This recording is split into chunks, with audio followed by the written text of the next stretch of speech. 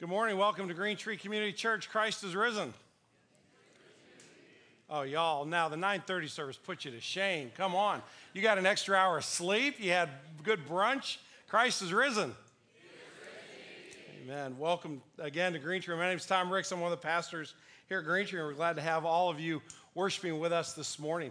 If you're a visitor, thanks for taking the time to be with us. If you'd like to know more about Green Tree, we have a great website, greentreechurch.com. You can go there. When you leave this morning, we have a welcome table out the front door. You can stop by there if you'd like to pick up some information. As well, folks around, again, spiritual family, look, if you see somebody you don't know, welcome them to Green Tree. Make sure they feel at home. If you have a particular question about a specific ministry, children's ministry, small groups, Bible studies, there's a little form inside our Seasons Weekly, and you can fill out your contact information, give us your question and what you would like to know. When you leave, we have a little model churches in the front and the back where we receive our Sunday morning offering. You can just drop it in there, and the appropriate person will get in touch with you this week. Now, everybody got one of these when you came in.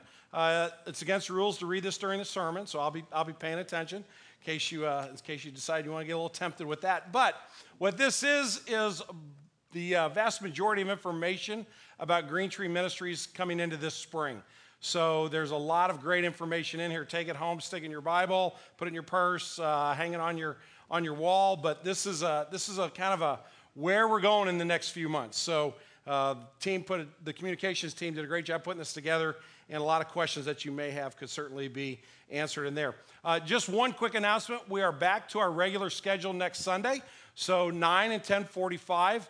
Sunday school at 9 o'clock, and we will begin in our next adult Sunday school class. We'll also start again next Sunday, and all of that information is in the Seasons Weekly. So we're back to 9 and 10:45 next week. I said welcome to Green Tree Community Church. I should have said and Floral Garden up here in the front. If you have any pollen issues in the first few rows, we're sorry. It is a little thick up here. After the service, if you stick around for 5 minutes and help us put like 3 things away, you may take one of these plants home with you, any one that you would so desire. We would ask that you take one per family because there's some great flowers here, and I know everybody would love to grab one. And there are plenty of them, but don't take like 6 for your own house. So grab those after the service. In just a few minutes, we're going to be looking at John chapter 20. So if you have a Bible, you can turn there. The passage will be on the screen in just a minute. We're going to kind of run down parallel tracks this morning. At the beginning of the service, we did a responsive reading of Psalm 30. And in Psalm 30, David has a spiritual journey where he's struggling with the brokenness of the world and God's redemption and how those two things can go together. And we're going to meet Mary Magdalene at the tomb of Jesus, which is having the same kind of crisis that David was going through. And we're going to look at those two at the same time because there's a similar message in both of them. So today's a day of celebration. Today's a day of great joy. People all over the world are reflecting and giving thanks for their faith if they are of the Christian faith. And in our household, actually for about the last month, it's been pretty good. There's actually been several things to celebrate in the Ricks household. So it wasn't just as we came into this weekend and remembered Easter, but we have some pretty positive things happening. Last week and a half ago, over in Kansas City, we saw the arrival of our second granddaughter. Avery Elizabeth was born a week ago Thursday in Kansas City. Cindy and I got to go over for the birth. It was C-section, so it was planned, so we got to be there. And so we had dinner with them Wednesday night, saw them in the hospital right before they went in, then left for a little while, came back. There was this beautiful bundle of joy. Got to hold her, got to take pictures, and I got to leave and come back to St. Louis. Didn't have to change a diaper, didn't have to wake up in the middle of the night. All the blessing with none of the work. I think somebody has like a slogan, business slogan. So things are great with Nate and Liz and Lael and now with Avery. And Katie, our middle child, a lot of you may know, she got engaged last month. Katie's been living in Hawaii for about the last 18 months. And not only did she get engaged, which takes her off the remaining part of the payroll she's on, which I think is insurance and cell phone. I think we're down to those two things. But she got engaged to a great guy, and she's going to get married in Hawaii. So I have to go to Hawaii next week and check it all out and make sure everything's okay with my golf club. So things are really looking good. And then Jordan, our youngest, who's a sophomore at University of Alabama, he called last week. He's like, Dad, in my business program, he's in the business college, the honors college, in a degree called management information systems, which I don't understand, but Fred tried to explain it to me the other day, and I still don't understand it. But he called and said, hey, I got some more scholarship money for next year. And I'm like, sweet, that's awesome, that's so great. And he said, yeah, now, can we talk about a car? So sure, you can talk about a car all you want to, son. Knock yourself out. But I'm sure your life is like that too. Everybody's life's coming up roses this morning, right? Nobody's got any problems. Nobody has any issues. It's all good, right? Well, everybody knows that's not true. Everybody knows that there are moments of great joy in life, and there are also moments of great struggle and great heartache and great brokenness. So the question I've been thinking about this week as I've been looking at these two passages is this. Is it a question of life is basically a joyful experience with true meaning and with happiness, but it is sprinkled with a little bit of salt and pepper of sorrow and heartache and struggle, or is it the other way around? Is the world fundamentally a broken place, and there are moments, they're a bit rare, but there are moments of true joy and true meaning? And maybe you get my drift. I could argue kind of either side of that question. Is it mostly joy with some pain, or mostly pain with some joy? Now, the reason that came to my mind, the reason that question was raised, is because in the middle of kind of the Rick's things going pretty well in the last few weeks, I was reading a blog of Samantha Owens. Samantha is a graduate of the University of Missouri. She's a member of Green Tree Community Church. And for the last year, she has been traveling the globe on a one-year mission trip that has taken her to every continent in the world, I think, except for Antarctica and Australia. I think she's been on every other continent. And she's in the last 2 or 3 months of her service. She'll be home in the middle of June. Green Tree has supported her in this, but she's in Thailand right now. And she wrote in her blog, and I'm just going to share some of it with you this morning, because that, I'm kind of going, things are good right now. And then I read Samantha's blog, and here's what she wrote. My time here in Thailand is coming to a close, and it is perhaps the most influential month on the race for me. I found a passion working with the women, bar owners and men, etc. The women to whom she refers are women that are in the sex traffic slave. They're prostitutes, and some of them are as young as 13 years old. And then she goes on to talk a little bit about her interaction in kind of a 35,000-foot flyover. But then she tells this story. She said, I will never forget this as long as I live. I was eating dinner with one of my closest friends, Anne. I've changed her name. I took the meal to her in the bar because she couldn't leave the bar that night. She was working. One minute we were laughing and giggling like girls do. She had just showed me a picture of her adorable little son who lives with her mom hours away. She was so beautiful. Her smile was radiant. And the next it was gone. One of her regular customers had walked in to take her for the night. 1 second she was herself, and the next she was working and protected behind a mask of uncaring. She looked at me, and I could see clear disappointment in her eyes that she had to leave. These are the moments when I don't have words even to pray. I look around myself, and all I see is brokenness. Reflecting back on the past couple of months, it devastates me. I've worked with orphans, kids that are abandoned by their parents or are left on the streets. I've worked with people with AIDS. I've given food to children whom that meal might have been the only one they were going to have all day. Even at home in the United States, teenage girls, really women in general, are trying to push themselves into the mold of beauty that our culture puts us in. Human trafficking, sex trafficking, police brutality, abandonment, eating disorder, depression, drug addiction, rejection, cutting, suicides, workout obsession, real beauty obsession, hopelessness, pornography, silenced voices, abuse, bullying, and homelessness. I am bombarded by the complete brokenness that is our world. So which is it? Mourning or dancing? John chapter 20, verses 1 through 18. Hear the word of God. Now on the first day of the week, Mary Magdalene came to the tomb early while it was still dark and saw that the stone had been taken away from the tomb. So she ran and went to Simon Peter and the other disciple, the one whom Jesus loved, and said to them, they have taken the Lord out of the tomb, and we do not know where they have laid him. So Peter went out with the other disciple, and they were going toward the tomb. Both of them were running together, but the other disciple outran Peter and reached the tomb first. And stooping to look in, he saw the linen cloths lying there, but he did not go in.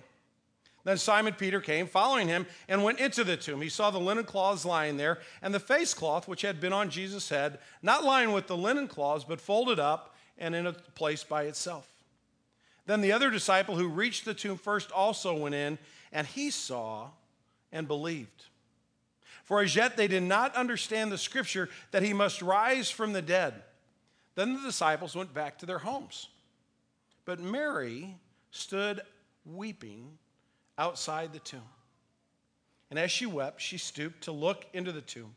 As she saw two angels in white sitting where the body of Jesus had lain, one at the head and one at the feet. They said to her, "Woman, why are you weeping?" She said to them, "They have taken away my Lord, and I do not know where they have laid him." Having said this, she turned around and saw Jesus standing, but she did not know that it was Jesus. Jesus said to her, "Woman, why are you weeping? Whom are you seeking?" Supposing him to be the gardener, she said to him, "Sir, if you have carried him away, tell me where you have laid him, and I will take him away." Jesus said to her, "Mary." She turned and said to him in Aramaic, "Rabboni," which means teacher. Jesus said to her, "Do not cling to me, for I have not yet ascended to the Father, but go to my brothers and say to them, I am ascending to my Father and to your Father, to my God and to your God." Mary Magdalene went and announced to the disciples, "I have seen the Lord," and that he had said these things to her. This is the reading of God's holy and perfect word. To him alone be glory. Let's pray. Father, for every person in this room, both young and old, there are moments where we want to dance for joy. There are moments of celebration. There are moments where things seem to have lined up very well in our lives. Lord, there are other moments where the darkness crowds in, where our sin and confusion gets the best of us, when you seem to be a million miles away, when we don't understand why things happen the way they do, and it is a time of mourning. Father, what we need to understand is one right or the other right, or is it a combination of both, or are we missing something? Do we not understand? Lord, because every person in this room wants to have a life of significance. Even if we're in despair this morning, even if we are struggling this morning, it is our heart's desire to count for something, to mean something to someone else, to have a place of significance. And so, Father, this morning as we come on a day where Christians all over the globe celebrate and rejoice, may we not skip too quickly past the struggle. But Lord, may we sit at your feet and hear your word. Father, we don't need my words. We don't need my ideas. They're of no value. We need the very word, the true living word of God to penetrate our hearts. Each and every one of us, whether we believe in you this morning or not, each one of us needs to know the truth. Lord Jesus, I thank you that you give us that. And I pray that this morning that you would come and that you would teach us. Forgive me for my sin. Please don't let me stand in the way of what you want to say to us today. We pray in your name. Amen.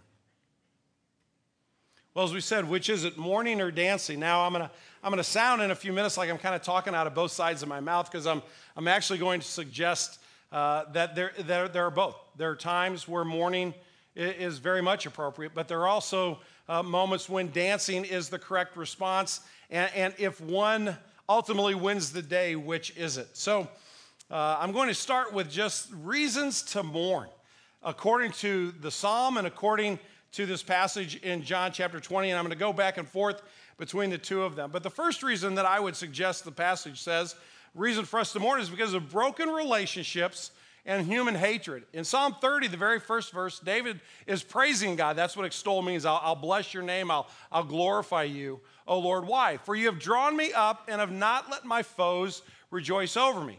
Now, we don't know exactly what the context is, but if you've read David's life, which you can in 1 and 2 Samuel, you will see that David had lots of enemies.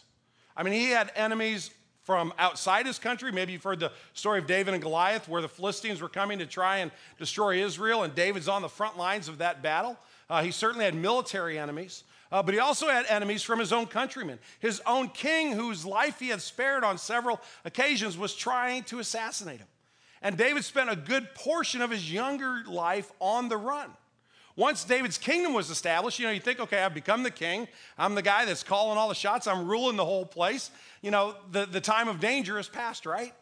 From within David's old family, his own son Absalom tried to kill him and take over the nation. David knew what broken relationships and human hatred were all about. In John 20, verse 1, it starts off with this explanation about Mary Magdalene. She comes to the tomb early while it was still dark, saw that the stone had been taken away from the tomb. Why is Mary in the graveyard in the first place? It's because Jesus had confronted his enemies, and they had put him on a cross. They had killed him.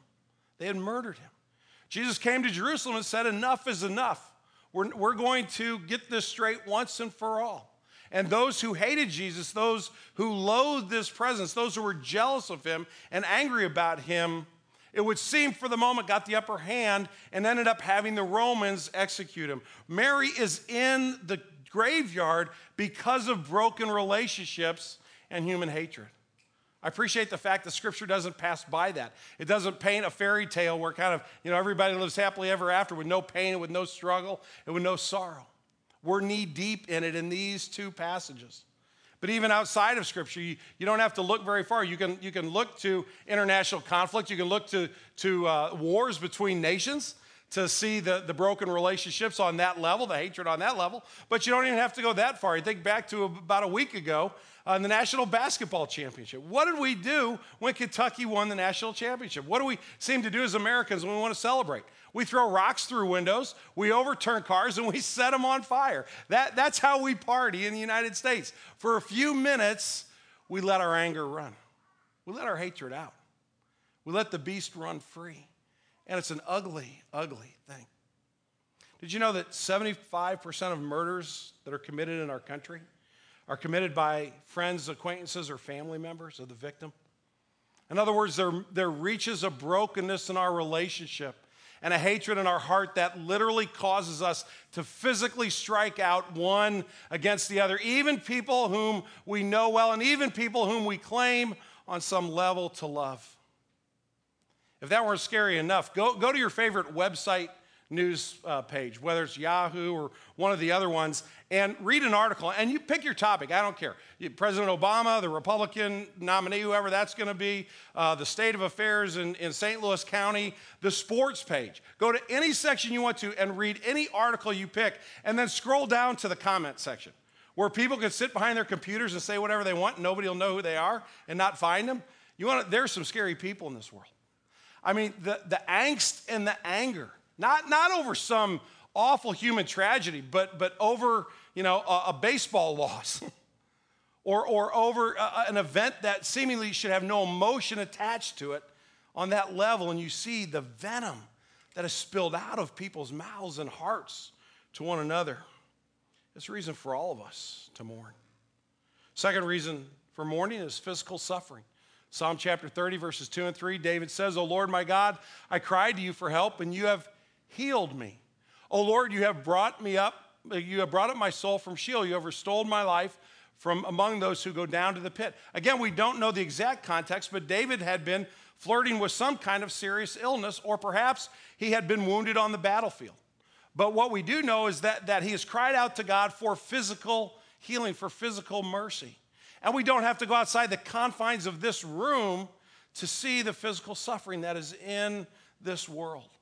I got done with the sermon yesterday and had a little time to play golf late yesterday afternoon, and I texted a buddy and said, hey, do you want to join us? Forgetting that he had foot surgery about 3 days before and is laid up for 6 weeks. I gave him a public apology in front of the 9:30 service, but he's like, are you mocking me because you know that I'm laid up and I can't go out and play golf? I was like, oh man, I forgot so completely. But that's how accustomed I am to hearing about physical suffering.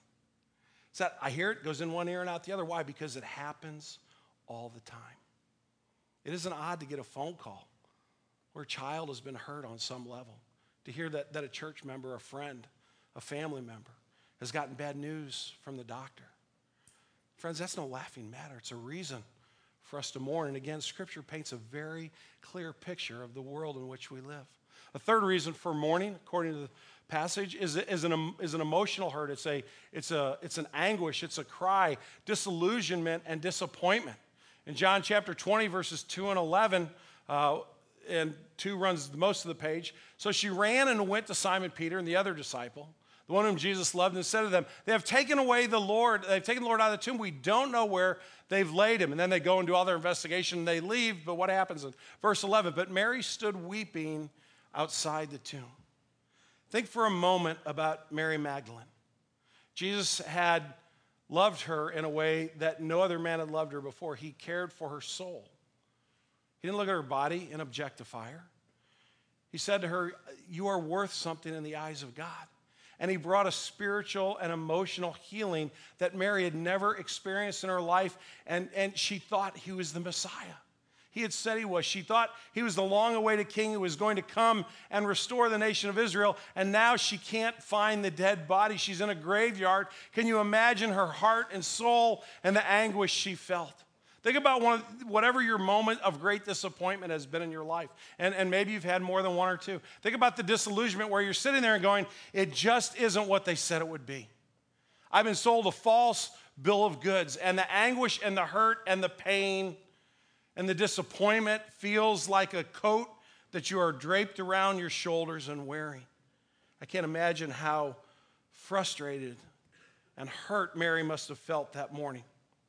I was listening to a sports radio talk show the other day, and the guy on the radio wasn't talking about sports at that particular moment. He was talking about being out in L.A., and he had driven by a billboard that he had seen, and he actually, when he got back to his hotel room, he checked the website to make sure he hadn't misread the billboard.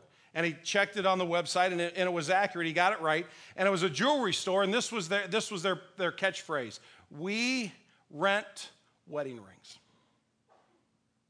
Friends, that's what we've come to. Might work, might not work. This one done, there's probably another one. But why spend the money? Why not just rent a ring and see how it goes? If that doesn't cause some disillusionment in our hearts, if that doesn't cause some disappointment in our souls, if we don't understand that the brokenness in our relationship has led a jeweler to figure out he can make a bunch of money off of our sin and our brokenness and the hurt that happens in human relationships, then we are not looking at the world as honestly as Scripture looks at the world. It's a reason for sadness and mourning. There's another reason, though, in Psalm chapter 30 and again in John 20, and it's my culpability. You see, Scripture does not allow us to play the victim card. We are at times victims of another person's sin. There's no question about it. In a room this size, I'm sure there are people in here that have experienced abuse on a variety of different levels. I'm sure there are people who have been taken advantage of in this room. I'm sure there are people in this room who have had harm done to them by someone else, even on a small scale. And so we're not saying that someone's never victimized, but our tendency is to say, because I've been a victim, I am not culpable. And Scripture says, look and think again. David says, as for me, he's not talking about his neighbor. He's not throwing rocks at anybody. He says, as for me, David says, I'll just speak for myself. I said in my prosperity, I shall never be moved. David was put on the throne of Israel. God gave him everything his heart desired, and he looked around, and how did he respond to God's grace? How did he respond to the blessings that God had given him? He said, I'll take the credit. I did it all. It's a Sinatra song. I did it my way, right? And what does God say? He says, I'm going to hide my face from you. David recants. He understands what he's done wrong. He says, by your favor, O Lord, you made my mountain stand strong, but then you hid your face, and I was dismayed. You see, when David took credit for everything for which only God should have the credit, God said, I'm not going there with you, brother. You want to be prideful? Try it out on your own. And David realized in that moment, wait a minute, God stepped back from me.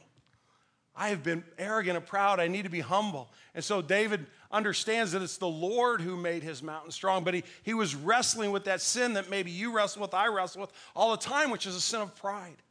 But then we go to John chapter 20, verse 2, and Mary is speaking, and she says, they've taken away the Lord. We don't know where they have laid him. Mary had heard Jesus say, I'm going to rise from the dead. Mary had heard Jesus say, I'm going to Jerusalem, I'm going to be crucified, but don't panic. 3 days later, God is going to raise me to life. And how did she respond? She went to a tomb looking for a corpse. She didn't hear in one ear and out the other. Now, I'm not here to pick on Mary because I have unbelief all the time. God says, trust me in the way you love your family. God says, trust me in the way you go about your ministry. God says, trust me in the way you develop your prayer life. God says, trust me in the private moments of your life when nobody else is around and looking. And so often, I don't believe in a very practical way. Friends, Scripture says if we're going to understand mourning to the depth to which we need to understand it, we must look in the mirror. And we must understand that some of this brokenness, a great deal of this brokenness, quite frankly, lays at our doorstep. One more reason to mourn, and that is because the final condition is worst of all. The psalmist cries out, to you, O Lord, I cry, and to the Lord I plead for mercy. What profit is there in my death? If I go down to the pit, will the dust praise you? David's wrestling with this understanding that, you know what, if I die, my physical body won't come back. I will not be on earth again. I will not be in conversation with anybody ever again. I'll never be able to go again and worship God. I won't be able to praise him. This physical body will not come back as a grasshopper or anything else. It's not going to be reincarnated. It's going to turn back to dust. And where's the profit in that? You hear the cry of his heart. And then in the garden, Mary says to Jesus, after he's asked her who she's looking for, why she's there, she stays with this theme of, sir, if you've carried him away, tell me where you have laid him that I may take him away. Mary says, I know that death is won, but perhaps I can offer the Lord some dignity in death. And the final condition is worst of all. This made me rethink of Ebenezer Scrooge and Charles Dickens in The Christmas Carol. Since it's Easter, I thought it'd be good to talk Christmas. You know, it's never quite too early. In my world, as soon as we get done today, we start thinking about Christmas a little bit ahead. But you remember Ebenezer Scrooge is visited by 3 ghosts, right? And the last ghost is the ghost of Christmas future, and that is the ghost that forces Ebenezer to look at his own mortality. And so there they are in the graveyard. The spirit stood among the graves and pointed down to one. He, Ebenezer, advanced towards it trembling. The phantom was exactly as it had been, but he dreaded that he saw new meaning in its solemn shape. Before I draw near to the stone to which you point, said Scrooge, answer me one question. Are these the shadows of things that will be, or are they the shadows of things that may be only? Still the ghost pointed downward to the grave by which it stood. Men's courses will foreshadow certain ends to which, if they are persevered in, they must lead, said Scrooge. But if the course is departed from, the ends will change. Say it is thus in what you show me. The spirit was as immovable as ever. Scrooge crept towards it, trembling as he went, following the finger, and read upon the stone of the neglected grave his own name, Ebenezer Scrooge. Friends, there's great reason to mourn. There's compelling reason to mourn. But is that where Scripture stops? Does the Bible leave us with a king of the nation of Israel who is dejected and who is undone by his own sin and the suffering and brokenness and the human hatred of the world? Does the Scripture leave us with a woman bewildered and disillusioned and disappointed beyond belief? It would appear that dancing and celebrations are but a brief injection of joy into a world that is racked with pain and sorrow and death. But as I said at the outset, I'm going to argue both sides of the case, so to speak, this morning, because Scripture also gives us compelling reasons to dance. The first one is found in Psalm 30. The reason to dance is that God is not absent, nor is he uncaring. I didn't pull all of them out of the text. I grabbed 4 of them just to give you the understanding of kind of how it flows. There are several other ones in Psalm 30. They're the you have statements. And David says, speaking to God, you have drawn me up. You have healed me. You have restored me to life. You have clothed me with gladness. David is instructing us in what it means to be in relationship with a God of mercy and a God of compassion. He is not inactive. He is not absent. He is not absent-minded. He is not disinterested, but rather he is in the process of healing and restoring. And if that were not enough, in John chapter 20, verse 16, Jesus says to her, Mary. The most intimate word you can use with another person is their name, right? To know their name and to call it out in such a way as to make your love and your care recognizable. You ever been with a child who's in a storm and really scared? Maybe the thunder's freaking them out a little bit, the lightning. Maybe they've had a really shaky experience. Maybe they were playing out in the yard and they got hurt and they came in and they're trembling. And you just, Nate, Katie, Jordan, you just call them by name. And there's something about that soothes the soul and speaks of the love that the one who utters the name gives. And so many of us have such a warped and wrong view of God because we think he stands back at a distance. And most of the time he's disgusted with us or disappointed because we haven't lived up to all of his rules and all of his expectations. When we don't understand that he is not standing afar off, he speaks into every moment of our lives, and he speaks with love and compassion and care. He's not in the distance. He is next to us in a merciful, compassionate way.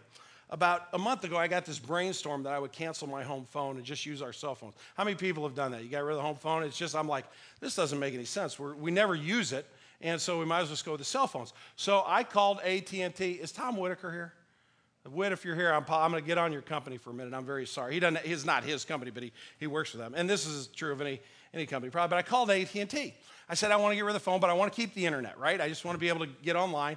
So they send me the whatever you call that thing, there's a name for it. I don't know what it is, but they send me a thing to hook up, and it's follow the instructions. I hook it all up, nothing, doesn't work. Now the phone's dead. Now I can't call AT&T and tell them that my computer isn't working. So I call on the cell phone, and the guy's like, this isn't the number we have for you. Yeah, it's not the number you have for me because that one isn't working anymore. So I spent an hour and a half on the phone with him. He couldn't get it. So he sent a guy out. He's there for an hour and a half, and he gets it. He figures it out. So he goes, this was our fault. Mr. Ricks, don't worry about it. I said, well, I'm glad it was our fault. How much are we going to have to pay? He goes, you're not going to pay anything. Right? $267 later. Okay, I got this bill from AT&T for $24.99 internet service. And so I call AT&T back and have another 4-hour delightful conversation with them. Now, again, I'm not picking on AT&T. I'm sure any big corporation has these glitches, but they were not absent, but they certainly were uncaring to the point where I literally had to argue my point until I got them down to $100, and then they sent me the gift card. And you know why they send you that gift card? They know you're only going to spend like $93 of it, right? Nobody spends it. They're going to get you one way or the other. I spent every penny of that gift card because I have broken relationships and human hatred in my heart just as much as AT&T might have in theirs, and I wasn't going to lose, right? But God doesn't come close to us so he can take advantage of us. God doesn't come close to us so he can abuse us. He comes close to us so he can show us his love, which leads me to the second reason for us to dance, and that is because God is gracious and God is forgiving. Psalm 30, in his anger is but a moment. His favor is for a lifetime. Weeping may tarry for the night, but joy comes with the morning. God is gracious and compassionate. He is a God who forgives his people. When we enter into a relationship with him, we do so by his forgiveness. That's what the cross of Jesus is all about.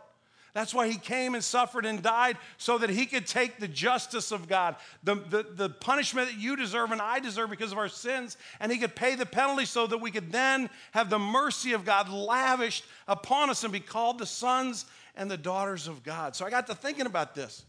I got to thinking about God's forgiveness. And I asked myself this simple question. What if God held a grudge the way I hold a grudge? That didn't feel very good. Then I took it to the next step. What if God forgave the way I forgive? What if everybody in the world was subject to the forgiveness model of Tom Ricks? Friends, we would be in serious, serious trouble. I was talking to a young man a few weeks ago, and he had a bad thing happen to him. A person who claimed to be a friend had hurt him, and I am not making light of his situation. It was a hard deal. It really was. But we're sitting there talking, and I'm trying to implore him to really think about forgiveness and what that means, and to work through it, because unforgiveness is a harsh taskmaster. It can drive you to your grave. And I was saying to him, I'm not saying you got to do this today, but I think you got to work on this, because it's really going to hurt you if you don't. It could hurt your marriage years down the road. It could hurt your being a parent. All that you want to deal with this now. And he looked at me and he said, I've forgiven him, but I hate him. And I thought, man, that's a reflection of my heart as well. There are moments where I think, well, I'm just not going to go after them. I'm not going to harm them. But I'm not going to do anything about what's really controlling my heart. And God doesn't look at you that way. God doesn't look at me that way when he forgives. He forgives completely. And he forgives totally. There isn't 1 ounce of angst left in him. When he forgives, it is a complete and clean slate for you and for me. And friends, that's a great reason to dance. The third reason to dance, and I have 4 of them, is that God loves a good party. Look at verse 11 of Psalm 30. You've turned for me my mourning into dancing. You have loosed my sackcloth, and you've clothed me with gladness. You think about when you were younger and you went to a party and the next day, you were with your buddies, whenever you're like, that was a great party last night, dude, wasn't it? Yeah, we had so much fun. And you went to somebody's house and you turned on the TV and you maybe drank something you shouldn't drink or smoked something you shouldn't smoke, But you're like, oh, dude, that was just so great. It was so awesome. Yeah. Did you talk to girls? I'm like, oh, there were girls there? I didn't know there were girls, And you don't feel good and you have a headache and you're like, man, that was a great party. That's a terrible party. That's a terrible celebration. But God says, there's more rejoicing in heaven over 1 lost soul that experiences forgiveness than 99 that don't. The prophet said, God dances over us with joy. He's ecstatic. He can't wait to throw a party and celebrating our salvation. You think about the first miracle that Jesus performed, right? The wedding in Cana. And what did he do? He turned water into wine, right? But it was outside the scope of the mind and ability of Jesus to create an $8.99 bottle of wine. He created the best French Bordeaux you've ever had in your life, right? They bring the wine up to the wedding steward. He tastes it and he goes to the father of the bride. He says, how did you do this? Everybody's already had too much to drink and now you bring out the best wine anybody's ever had? Jesus couldn't help himself. Jesus was going to make the best wine ever because Jesus parties and celebrates his grace and his mercy, and he invites us to join in the dance. And the last reason to dance and to celebrate is because the final condition that we mentioned in the first section really is not the final condition. God, not death, has the last word. David says, you've changed all this for me. Why? That my glory may sing your praise and not be silent, O Lord. My God, I will give thanks to you forever. Now, David lived 1,000 years before Jesus. He didn't understand all the theology we have today, but he knew God was eternal, and he knew that God had entered into a relationship with him that he would not neglect either side of the grave. And so David says, I'm going to dance forever with my God. What does Jesus say to Mary? Don't cling to me, for I have not yet ascended to the Father, but go to my brothers and say to them, I'm ascending to my Father and to your Father, to my God and to your God. Go to say to my brothers, not the guys who left me hanging when I really needed them, although they had. Not those guys who were bragging about how they'd stay with me to the end, and then as soon as the first guy with a sword shows up, they ran away. But my brothers, you hear the compassion and the grace. Go to them and say, I'm going to our God, to our Father. They are included. Death does not have the last word. The Lord Jesus' life, his resurrection, has the final word for all those who put their faith in him. And if living forever void of sin, void of brokenness, void of sorrow, void of suffering is not a reason to dance, I don't know what is. Scripture is very clear. There are moments when mourning is appropriate, but dancing wins the day. It doesn't mean we never have a problem again. It doesn't mean that we don't struggle in this life. We will and we do. But it means we do in the context of eternity and in the context of a God who loved us so much that he gave his own son, and we do it in the context of the Lord Jesus' love that would allow him to go to the cross for you and for me so that death would not have the final word. Bruce Larson tells a story about a buddy of his who lived in Montgomery, Alabama, and they were going to take a family trip across the country. It's kind of like a Vacation, the movie, where they're going to go from one end of the country to the other. They're going to drive from Montgomery to California. And this guy set the whole thing up with the wife and the kids. It's going to be a great time. And about 2 days before they go, he gets this unbelievably huge project at work. And he has to go to his wife and say, you guys are going to have to go on without me because I've got to get this done. And he stays behind and he works on it. But he gets it done a whole lot faster than he thought. Now the family is somewhere in western Kansas. And he figures out where they are on the map. And he hops on a plane. And as the family is driving up and over the Continental Divide in their little, their family truckster, the station wagon going across country, as they come up to the crest of the Continental Divide, they look and there's a guy standing out on the side of the road in torn up jeans and flip-flops and a t-shirt that says Alabama on it with his thumb out. It's the dad who went and found him. And Bruce said to his buddy, why didn't you just call him and tell him you're getting on a plane? Why didn't you just, pick me up in Gunnison or where? Why did you do all of that? And here was his response. He says, well, Bruce, someday I'm going to be dead. And when that happens, I want my wife and kids to say, you know what? Dad was a lot of fun. I love that story. I really do. I want to be that kind of dad. I don't know that I want to stand on the Continental Divide waiting for him. They'd probably get a wrong turn and I'd be there for 3 weeks. But that's not the best answer. The best answer is, when I die, I want my wife and my kids to say, it'll just be a little while. We're going to see him again. And that even at a funeral, they could dance. You see, the resurrection of Jesus gives us reason to dance.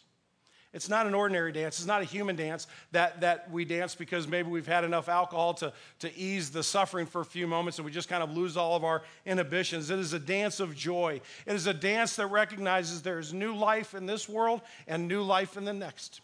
It's a dance of compassion that reaches down to the hurting. It's a dance of service that cares for those in need. If I could say one thing to Samantha this morning, what I would say to her is keep dancing. Because you're dancing better than most of us are, even in the darkness of that situation.